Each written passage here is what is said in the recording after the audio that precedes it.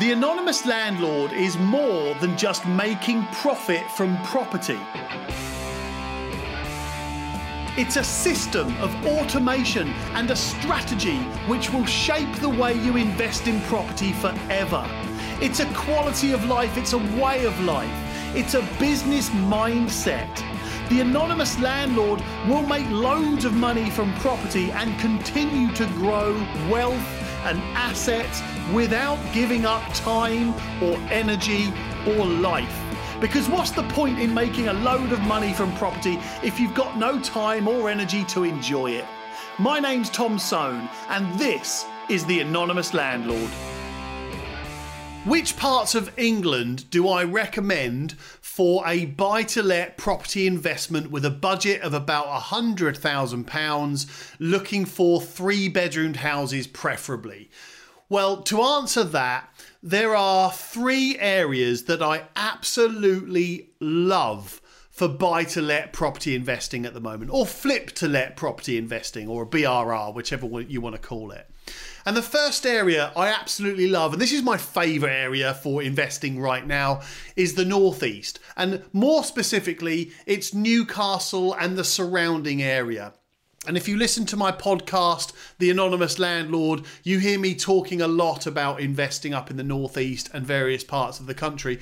But the reason I love the Northeast at the moment, and specifically Newcastle, first of all, it's a brilliant city. But that all aside, there's so much development going on in Newcastle right now. Some of the biggest property developers, commercial and residential, are investing millions in and around the Newcastle area. And one very quick philosophy about finding hotspots is follow the money.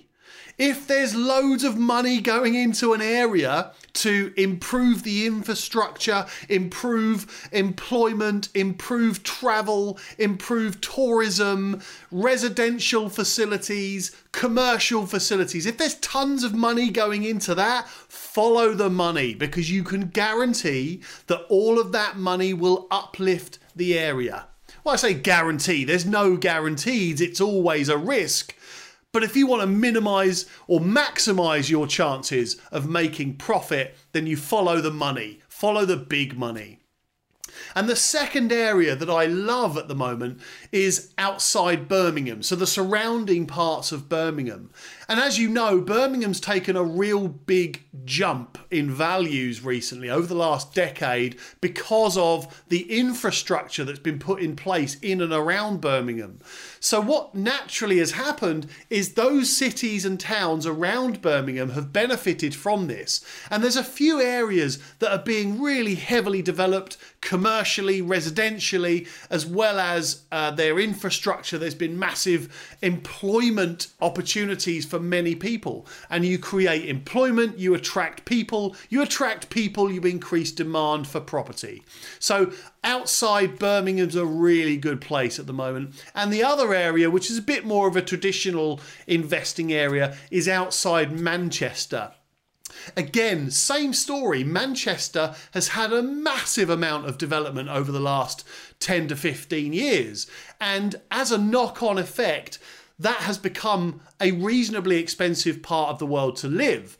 So the outskirts, the surrounding areas, the cities and the towns of Manchester have also had an uplift, and there's more and more and more development going into those areas now.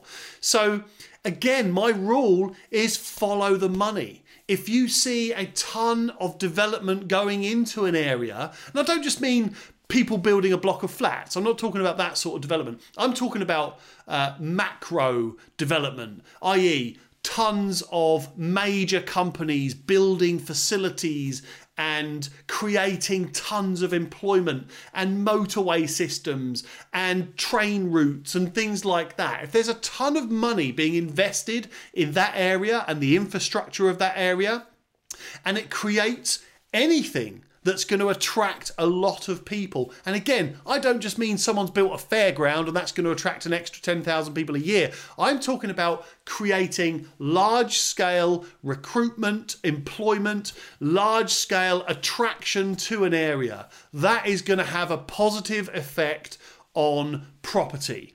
So I'm buying in those areas at the moment. Those are the areas that I'm focusing heavily on. I'll always love the southeast, the south and the southeast, because I love the appreciation in this area. There's a lot of capital going around here. And I've been investing in the northeast, around Birmingham, and I'm just starting out outside Manchester more recently. But I try to avoid anything less than about £60,000 in value. Now, that's not a hard rule. That's just generally speaking, I try and avoid properties less than that for a few reasons. First of all, you tend to find the less desirable areas, in my opinion. I find the less desirable areas under £60,000 of value. Now, that's not in all cases. That's not saying that any property, any areas where the values are below 60,000 are dodgy, terrible areas. What I mean is, on the whole, in the areas that I look at, below £60,000 tends to be a less desirable area that I want to invest in.